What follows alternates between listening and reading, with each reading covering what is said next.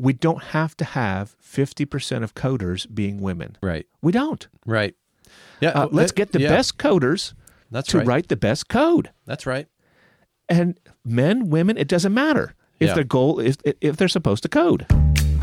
I'm William. I'm Dave. Dave is my pastor. Willie is a hospice chaplain. And we've been friends for more than 20 years. We've had thousands of conversations about things that matter and things that don't. So now we're inviting you to join in. Each week we pull a topic out of the hopper and talk about it. This is the Hopper Podcast. The Hopper Podcast is not professional advice, just two guys spitballing, so do your own research.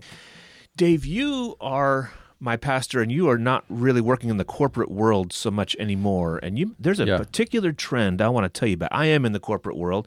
I work for a healthcare company. It's a medium-sized healthcare company. And there is a trend in universities and companies that has been troubling to me. Yeah. And that is DEI. Have you heard of DEI? DEI, diversity, equity, and inclusion. Inclusion, okay. You remember old diversity trainings? Yes, yes. Okay. All the way back. Long time. They've been around for a long, long time. Yep. And Saturday Night Live has been making fun of those kinds of things and lots of people, whatever. Right. And then they added, not just diversity, but they said, well, diversity without equity, that's not going to work. So it's diversity and equity. And it was diversity and equity for a long time, diversity and equity trainings. Then, no, that's not adequate. Diversity, equity, and inclusion. Yeah. And actually, just recently, they added another one. This is in the last few, and that's belonging. This is, diversity, equity, inclusion, and belonging. DEIB plus? DEIB plus. That's exactly what's happening. Yeah. Okay, now, it's very interesting. So at my company, we have, I don't know if it's a vice president, somebody that's big at the top at the C-suite or whatever, that's about this, DEI person. And so every time we have a staff meeting, we have, here's a reminder that it's, the month to celebrate Hispanics, and it's the month to celebrate women, and it's the month to celebrate whatever. And then here are the special things. We got it. So as we're recording this, it is the beginning of May, and so we recently had a company-wide staff meeting, and so that we had let me give you a little bit about Cinco de Mayo and I work for a healthcare company. This is kind of the history of Cinco de Mayo and how important that is to Mexican people. And the person who's saying this is an African American woman, and she's just reading off of something that she got off of Wikipedia or something. She said some people think it's the Independence Day, but it's really not. And she just went like, "Okay, this is what we're doing, I guess," as an entire company. The DEI stuff has gotten, I think, out of control. It has been absolutely crazy. And as I looked up some numbers, and it has been growing and growing and growing. And for the last several years in a row, it has more than doubled every year in its size, and it's up to like $20 billion industry now. Every university, every company, everywhere, this has become a huge issue. And with the Black Lives Matter and the and other movements like that, what's happened is if a company or a university or an organization does not have a DEI officer, a DEI program, a big investment there, then they're seen as racist, they're seen as misogynistic, they're seen as, that kind of thing. But then if you do have one, then you have to admit we're racist, we're misogynistic, we're, And so and what it is these trainings, and I regularly have to go through trainings like this, and I when I look it up, there's lots and lots. I mean, this is, if you're in a large company, you're going through this as well. Yeah. And it's trainings about microaggressions, trainings about, and actually mansplaining, like all these kinds of things. And then there's also not just trainings, but also quotas. And so, in our hiring practice, we're going to make sure that we are hiring, diverse people and, these kinds of things. Handicaps has become a big deal now, and so we got to make sure that anyone who's handicapped. I know that for our company, we have people who our job. Most of the people in our company, as a hospice company, we're going out traveling all the time into places to go see our patients in their homes or nursing homes or whatever. Well, what about someone who is blind? Okay, well, that's going to be tough to drive to somebody's house. Well, no, we can't consider the fact that they're blind anymore. They have to, how are we going to do this? Yeah. And it's really, they can't do the job, but they got to find some way to do it. And it's not working real well. And there's become recently a huge pushback. The Harvard Business Review has been on top of it. They have done a bunch of studies that show that when DEI comes in to a company, things actually get worse. Right. And one of the reasons that a lot of people are saying that, or their explanation, it's hard to know for sure. They're measuring it, but one of the things that they're saying it is that when I get taught that microaggressions are a thing, then okay, so if I ask a black person what they do for a living, then that's racism. Right. Okay, I'm just going to stop talking to black people. Right. And that's happening. Right. Or when we say, we don't have enough Asian people in leadership. Okay, so we're going to hire someone who's not qualified. Right. Or there's lots of companies and universities that necessarily their policy is when we're looking for promotions, we're looking for managers from within. We're going to look at white people last. Yeah. And we're looking for anyone who's not white who could possibly fill this role. Yeah. Yeah. When you start doing that, there is resentment, there is animosity, it creates a hostile work environment. It is not good. And yet these companies don't feel like, in universities and places, not-for-profits, don't feel like they can do anything else. It's kind of like the spirit of the age, right? Yes. It's a pressure that's put upon that people need to turn around and face. Yes. And evaluate and say, are we really going to do that? Are we succumbing to some false pressure here because it's trendy or it's like it's popular, we're going to get canceled, or people are going to hate us? We need to evaluate what's true. Yeah. Right? I mean, That's right. We need some plumb lines to what's right and wrong over what's happening right now and what's hot in society. That's right. Someone that I know sent me a recording of their teacher. This is a teacher fresh from China. Yeah. I couldn't understand a single word. Yeah. Not one word. This is a math class. Yeah. Okay. So they're trying to hire people of diversity, and you can't understand them. The accent was so heavy. Yeah. Not a single word, Willie. That's pretty bad. That's a problem, right? That's terrible for math, and I can't imagine that there's not someone someone as qualified in math. If you're talking about like Asian history or something, someone who it makes sense that someone who has grown up in or Asian culture, Asian studies of some sort, those are valuable things, and I can imagine that you would. But for math, really, Right. there's Well, just the ability to communicate seems like it would be a pretty big priority. yes, totally. And hiring someone who's trying to communicate for a living. Yes, totally. That's mean, right. right? Who's trying to teach for a living. Yeah. Yeah, totally. That's exactly right. I don't know if that was a result of a DEI program, but it sure could have been. Yeah. That's the kind of thing that's been happening. And the things that you're saying, I remember being in the 80s hearing people complain about sensitivity training. Sure, sensitivity training. That's what it used to be called. And feel so insulted. Yep. And these were people that I thought, man, you could use some racial sensitivity. Yeah, that's right. But this is not working. Well, this is not helping. Let me just say, making them pissed. I'll say this just in case we've got a new listener who's not heard us before. The actual goal, I think, of DEI programs, I'm on board with 100%. Mm-hmm. To make sure that we don't make sure that under-resourced people have the resources that they need, to make sure that we are not discriminating against people in employment situations. And I'm for that. I really am. Right. Making sure that there's not... Things need to be fair. Things need to be fair. Things absolutely need to be fair. To a degree. Like here's an example that recently in the news. Okay. With the whole transgender in sports point, which we've talked about. Yeah, we have. Michael Phelps. The question is it fair that Michael Phelps is a swimmer, that he identifies as a male. He's a male swimmer. Yeah. And he's got huge shoulders, big feet, long wingspan. Right. He just, for whatever biological reasons, he is a superior swimmer. That's not fair.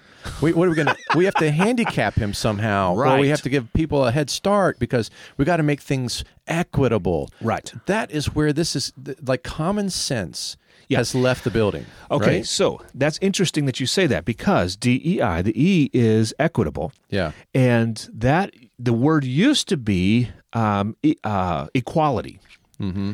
Equality and equitability Are different. Are very different. Yeah. And maybe you've seen there's a great illustration, a cartoon sort of, where you got three people who are trying to look over a fence, right? Yeah. And you got a tall person, a medium-sized person, and a short person, and you've got three boxes, and they say equality is everyone gets a box, and so then we stand on it, and the two taller people are able to see, and the short person's still not able to see. Right. Equity is when you give the tall person's box to the short person, and then everyone actually is the exact same height because the short person has two boxes, Right. and so then they can all see over the fence. That's equity. Okay. In a cartoon, that works really, really well. But that is way, way too simplistic Right. to represent actual life. I've seen that cartoon take another step where the fence is gone. Right. So Yeah. in some places we can take out the fence, and so someone who is Right. tall. So, depends on how you are defining your symbols here, Sure. but that's certainly something that could be done. The other thing is that it also assumes that someone. So someone's shortness is not something that they can do anything about. Right. But there's not a whole lot in life that holds a person back that is something that they can't do anything about. Mm-hmm. That is, so there are some things, but there's a lot of things that's just not true. Right. If you're born poor and you don't have much money, you can work. And so it's not like you are inevitably going to Yeah. be poor until someone gives you a whole bunch of money every month. Right. Right? You can work. And so you're not short forever. You can grow. And so there's not a whole lot that keeps somebody short forever. Or is that so bad?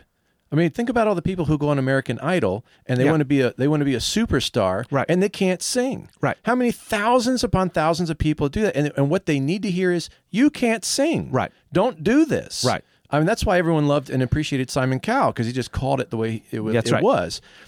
You don't have that talent. Yes. But today's cultures, you can do anything you want to do. That's You right. can get a computer to fix your intonation problems. You can That's just, right. it doesn't matter if you have talent or not. It's all equal playing field.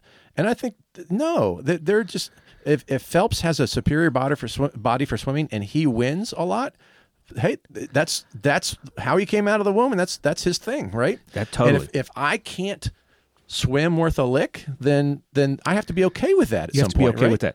And you've got to figure out what is going to be your thing. And life isn't fair in Right. that sense. But then we struggle and we work, and you can't just do anything that you want. But what the DEI and these crazy They're talking about woke liberals they're are, trying to talk about systems, and that's a little bit different.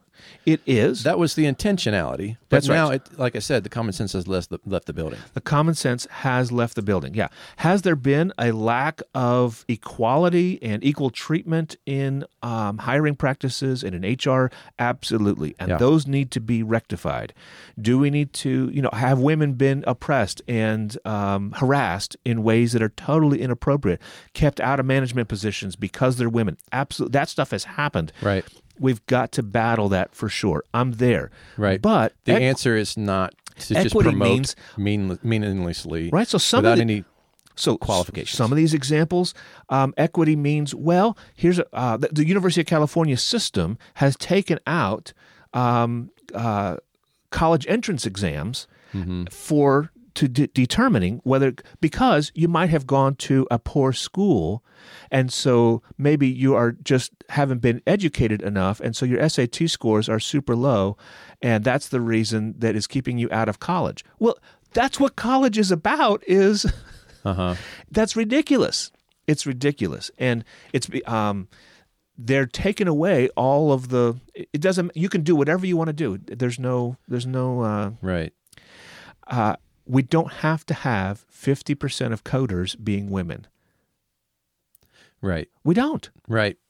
Yeah. Let's get the yeah, best coders That's to right. write the best code. That's right.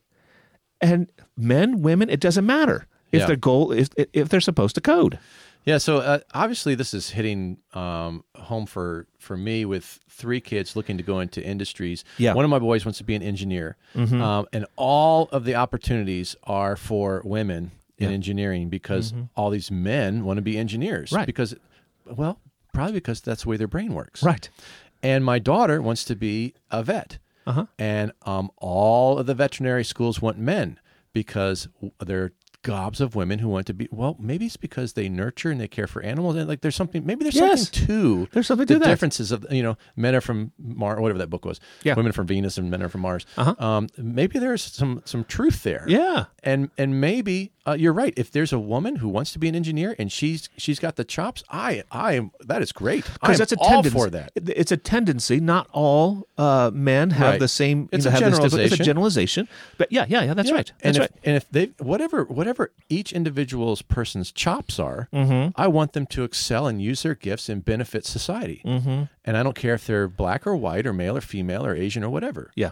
But this is turning into chaos. It's turning into chaos. That's right. That's right. One way to think about what does it mean to have a fair workplace or a fair university or whatever is we think about two basic principles.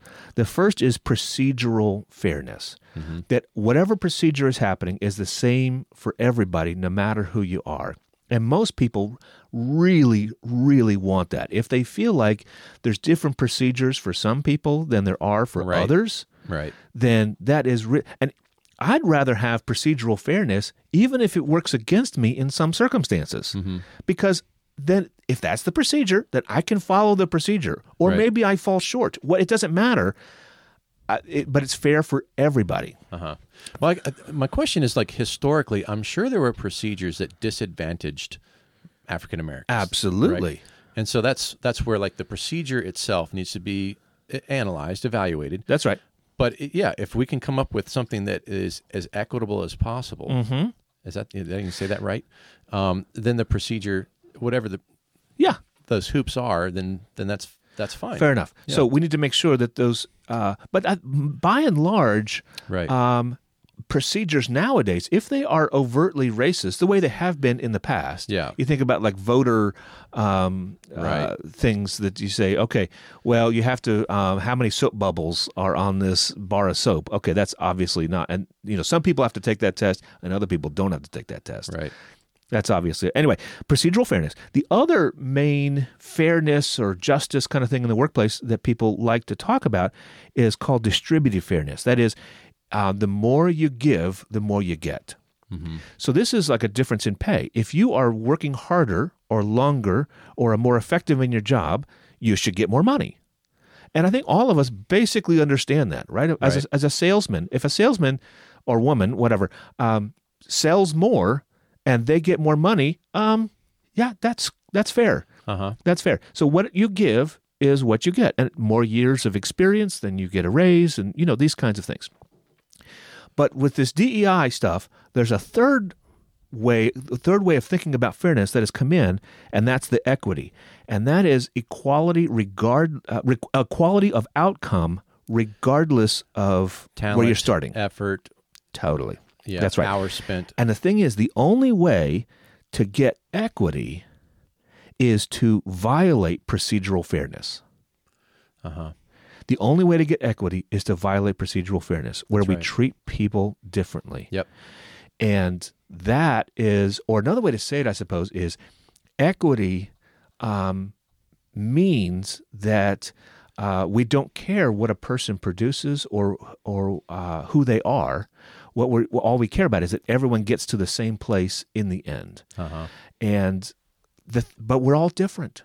Right. We're all different. That's a form of communism that we just it doesn't work. Yes. Everyone's going to work and contribute. We're going to split this up fairly. Yeah. No, that does not work with sinful people. It just doesn't. Yeah. It never That's will. Right. That's right. That's right. Chris Rufo is a educator who's young, who speaks out against this, and he has come up with 3 things that are just that he thinks are opposing DEI. That he says equality, merit, and colorblindness. I'm not sure I like the word colorblindness. I think that's that could be. I'm not sure I like that exactly. I can think of a different phrase. Say them again. Equality, merit, and colorblindness. Right. I'd rather like character or individual character. Yeah, or if he wants to. yeah. So EMC, and he's saying this is a way to get to a good place because we're not. Right. These issues need to be addressed. We are not where we need to be yet. In a workplace, in the universities, in not-for-profits, we're not where we need to be. Fairness is not. We don't have a completely fair system based on race, based on gender, based on lots of things. But DEI and now DEIB, I think, is not the way to go. Yeah. There are some people who are working in that industry, I think, who are doing good work. Right. I don't mean to say that all the work is bad, but I think that there are some things that it has really gone overboard, and there's not much correction for it that I see. Not enough that I have seen. And like I keep saying over and over again, what as a white man, what do I get to do with all the ways that I've been mistreated? Yeah. What can I blame that on? Where can I get some? Where can I go? Yeah. Where's my restitution for any of that? Right. Right. It just doesn't exist. This is where some of the extreme examples of DEI trainings you can go online and see where it talks about like to be white is to be bad. That all white people need to voluntarily give away all their power because these kinds of things. Yeah, I mean, sometimes I'll ask myself with white privilege, like, what are my privileges? I believe that there are some. There are some, absolutely. Yeah, I No believe doubt. there are some for sure, especially and when I look back through my life. Yes. The further back I go, the more privilege I see. Yes. But currently, I'm wondering more so, what exactly is my privilege?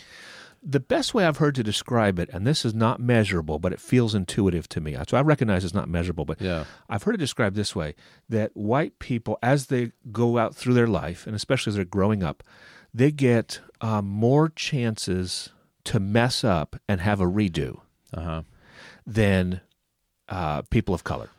And how many chances is that? I don't know, whatever. But like you get a devastating illness or you make a really stupid decision or what.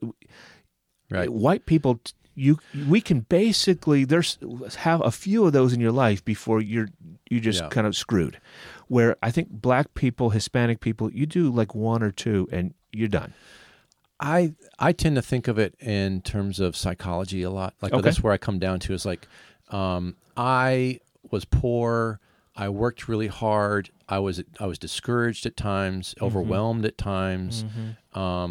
But I, as part of the majority culture, perhaps psychologically felt like stay with it. You can, eventually this is going to get better. Yeah.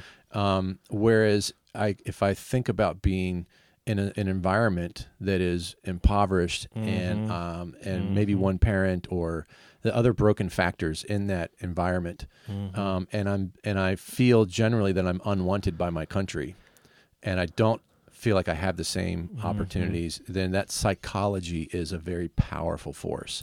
It is. Negative thinking is very disruptive. I mean, they're starting to measure this and quantify it as well. It actually shortens your life and reduces your brain matter. The more like stress that there's no resolve, the more anger that you have that there's no forgiveness or resolution. Yeah. All those sort of negative emotions are doing damage. It's huge. And I definitely see that. Yes. I definitely see huge psychological differences and environmental factors where, we didn't have a lot of money, but I was in a neighborhood and I wasn't in like an impoverished, I had a decent school. And so all that like I said, the further back in my life, I can see more and more and more privilege. Yeah. As I'm sitting where I am and looking forward, I'm not going to make any more money. I'm not going to, I've raised my kids. Yeah. They're fighting for scholarships that are going to people of color, which is, I'm not terribly upset about. There are times when I've been upset by it, and I do worry about their future with this whole DEI B+ whatever. Yeah. That if it keeps getting crazier and crazier, right? Then it just becomes a disadvantage to be white, and in the whole idea, like in that previous segment about punching up, or like, hey, the rumblings of the people who don't have, the people in power just have to accept. Yep. I get that, but the thing is, if if I look at people of color rumbling about that, and I look at people at the top of some corporate conglomerate, I identify with the people of color. Sure. I feel like I've been fighting my whole life against a system that I don't feel like I've had every advantage or capability. I wasn't born rich. There's no silver spoon. I didn't have opportunities to just drop in my lap. I've had lots of bad things happen, and I feel like I've abuses. And yet I have to recognize it must have been worse. It must have been worse. Oh, I think that's right. And that's especially psychologically. Psychologically, I hadn't thought about that in those terms, but I think you're exactly right. But I think it also illustrates that you've had some bad things happen in your life, and you're doing fine now. And I think you've had more chances because you're white than an African American. If they went through the same thing, at some point, like you can't come back from it. You can't come back from it. Right. You're talking mentally, but then also like emotionally, health. If my son goes off the rails, he's white, actually. He's adopted, but the whole legal system. The legal system, and then also his parents, his grandparents are going to be there to rescue him in various ways. In a way that's not true for anyway. It's those kinds of things, but that's not to say that life is easy for white people. It is not. Life is not easy for anybody. And there's you go to trailer parks around here, and I've been to a bunch of them in my work. And there are people who are really, really oppressed. To put a finer point on it, I think what I'm saying is that I resent the idea that because I'm white, I should be identified with the powerful white. Fair enough. Yes. Or that the powerful white, because they're white, is what has made them evil. Correct. Instead of the fact that they're just in power and they've had opportunity and privilege. That's right. They're just using it. Yep. But I don't want to divorce from history where being white was right. And being black was you're to be a servant, you're to be a we'll debate whether you're fully human. That's not too far back. No, it's not. Like those are real. This discussion also reminds me of the movie White Man's Burden. Have you seen that one? I have seen that. Yeah. And just a jarring movie that even though you understand the premise, as you go through it, it's still like every time it comes up, be like, whoa, what is this about? Yeah. Yeah, it's really interesting. About the difference in the psychology, I think that movie illustrates it really well. Yeah. So I think that white privilege is waning in society, and I think that's moving towards equity or fairness and equality, both. I don't think that this training or government programs are necessarily the part that gets the credit. Although I don't know. Yeah. It's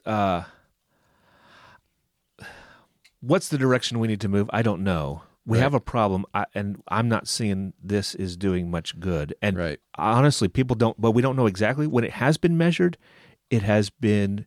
It doesn't do what it's saying it's doing. Yeah, it doesn't. And reverse discrimination is real, and I don't want to move in that direction. No. It is a form of reparations that people are, I guess some people in society are willing and others are not, and that opens that whole discussion of what would actually be fair and work. What would that be? I have no idea how you could solve that problem. But it seems like at this point we need to just say, can we all agree that we will treat people by the content of their character? We will learn from each other, and but people are people, us and them. It's where do I feel comfortable? Where do I feel known? Where do I feel loved? Our society is more and more broken. Yeah. And I'm not sure that going backwards is the answer. No, we don't. We don't want that. We want the way of love. Anyway, we're starting to ramble, so we should wrap this up. All right, that's enough.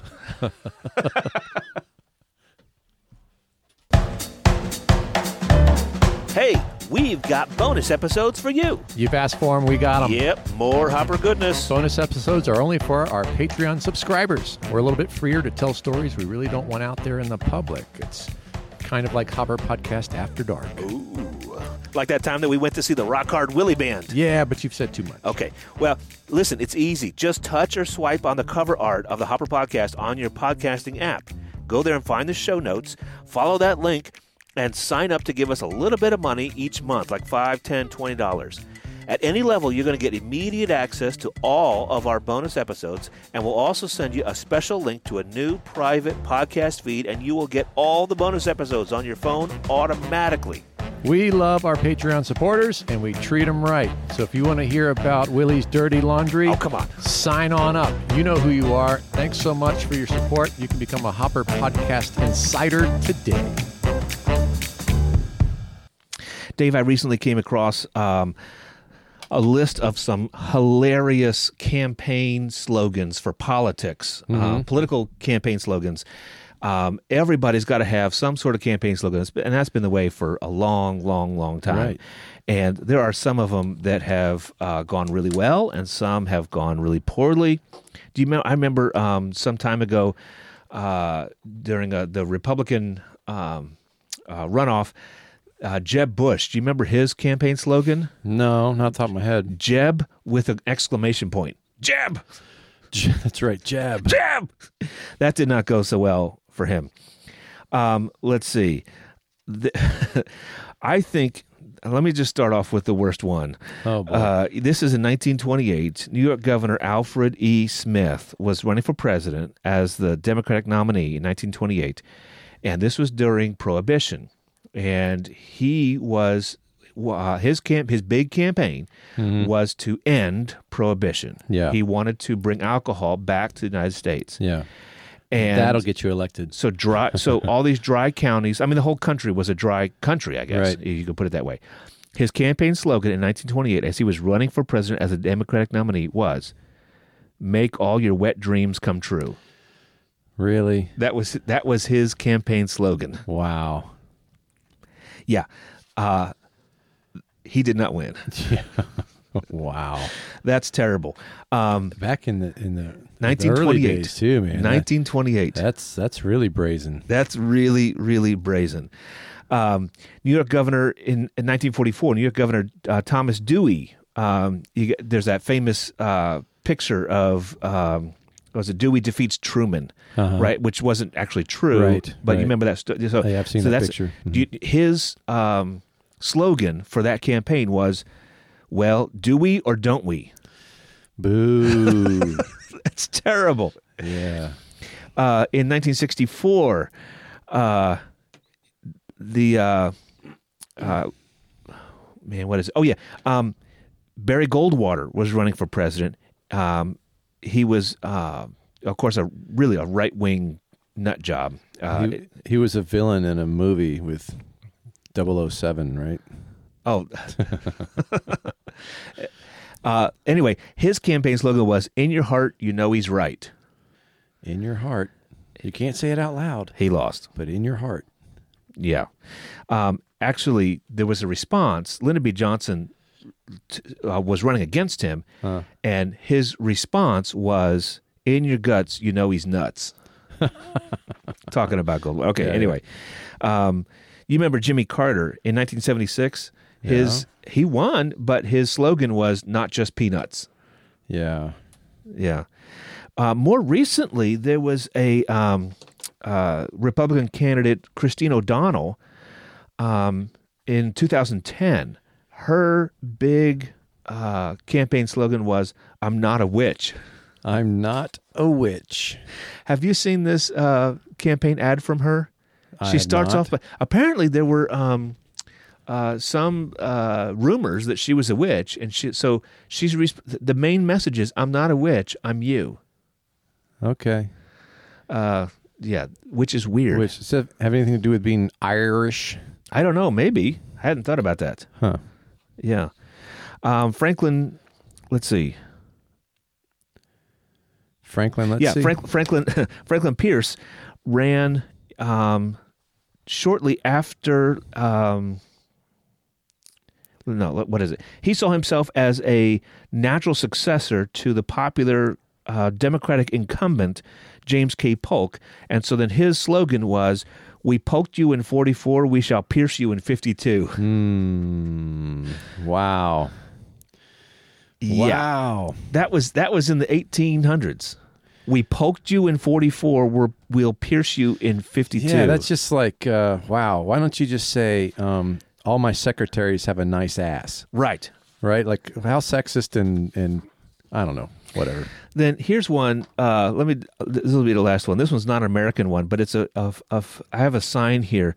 This is a guy from the Philippines who was running for office named Junjun Soto. Yeah, Junjun. Yeah. Let me show you his sign. I'll do my best, but I can't promise anything. I like that. I like that honesty, man. I'll do my best, but I can't promise anything. Man, that's the opposite. I like that, man. That's what every politician should be saying. I think he lost. Yeah, but because people want to buy into a bunch of BS. They want to buy make believe. They do. Cast a vision of something that you'll never do. Right. So I can believe in you. That's typical of so many politicians.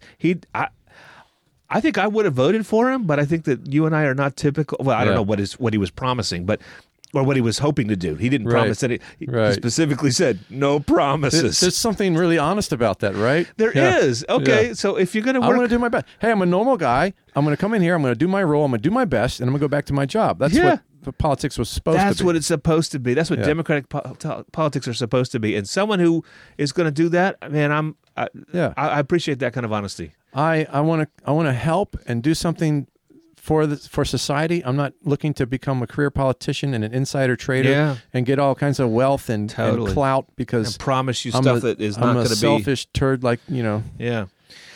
Looks like we're going to have Trump and Biden as our... You think Trump's going to get through all this? I think so. Yeah. I think so. Make America Great Again. So that'll be his slogan again, I'll bet. I think there was a tweak to it.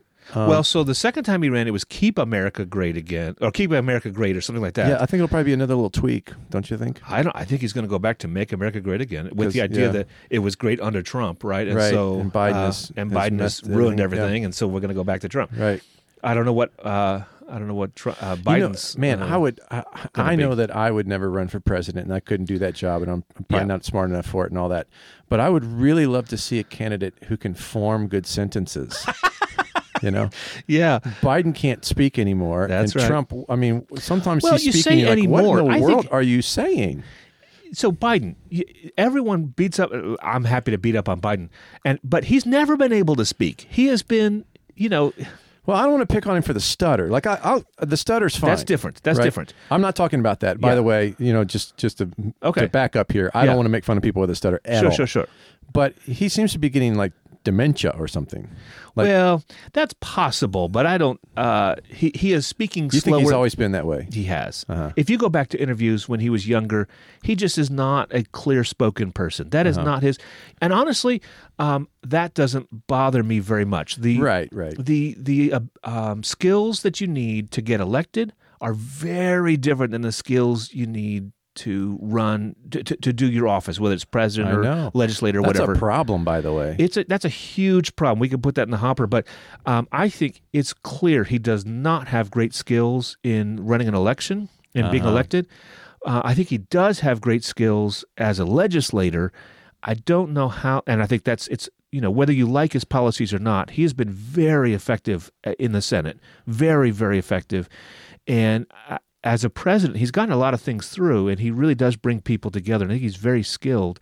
But you're right. He's never been good at interviews, speeches. I mean, that's just not his thing. Man, I think he's made some big mistakes. Fair enough. Yeah, and but Trump, the thought of going back to Trump and the polarization that will result from all that. Yeah, totally. The chaos. Oh my word! I don't know, man. I don't like. Can we have as some always? new I hope candidates, it's please, please. Yes. And I want Andrew Yang. He has stuff that I don't like exactly, but he's outside the box and he's thinking of things in a different way, and he doesn't fit the categories. And anyone like that, I'm for. He's got a fresh perspective. His slogan is "Make America Think Harder."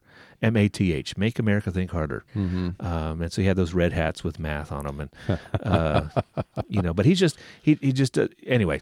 It doesn't have to be him. It could be any. I mean, and he's not great at being. He's much better. He will be a much better president than someone who's going to get elected. He's terrible at making speeches, and I get that. So he'll never be elected. But his ideas and his effectiveness as a leader in his companies has been tremendous. Yeah. Yeah. But other people too. I don't, I mostly like him because he's got fresh ideas and he's really thought things through. Yeah. Instead of signing on to the same old crap, broken narrative parties. Yeah. Right. Anyway. All right. Campaign slogans. There we go.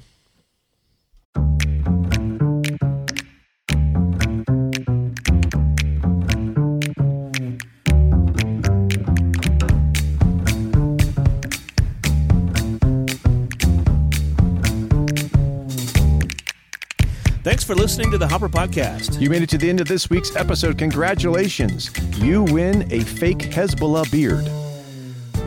Oh, wow. Halloween's coming up. Yeah, I guess so. To claim that prize, write to us at thehopperpodcast@gmail.com or leave us a voicemail at 214-267-9287. Join us next time when we will discuss my favorite recipe for mustard cookies. Yum! I'm getting it perfected. Okay. Be sure to like, subscribe, follow, and join our Facebook group for more Hopper goodness. The Hopper Podcast is sponsored this week by King Chuck and chamomile tea.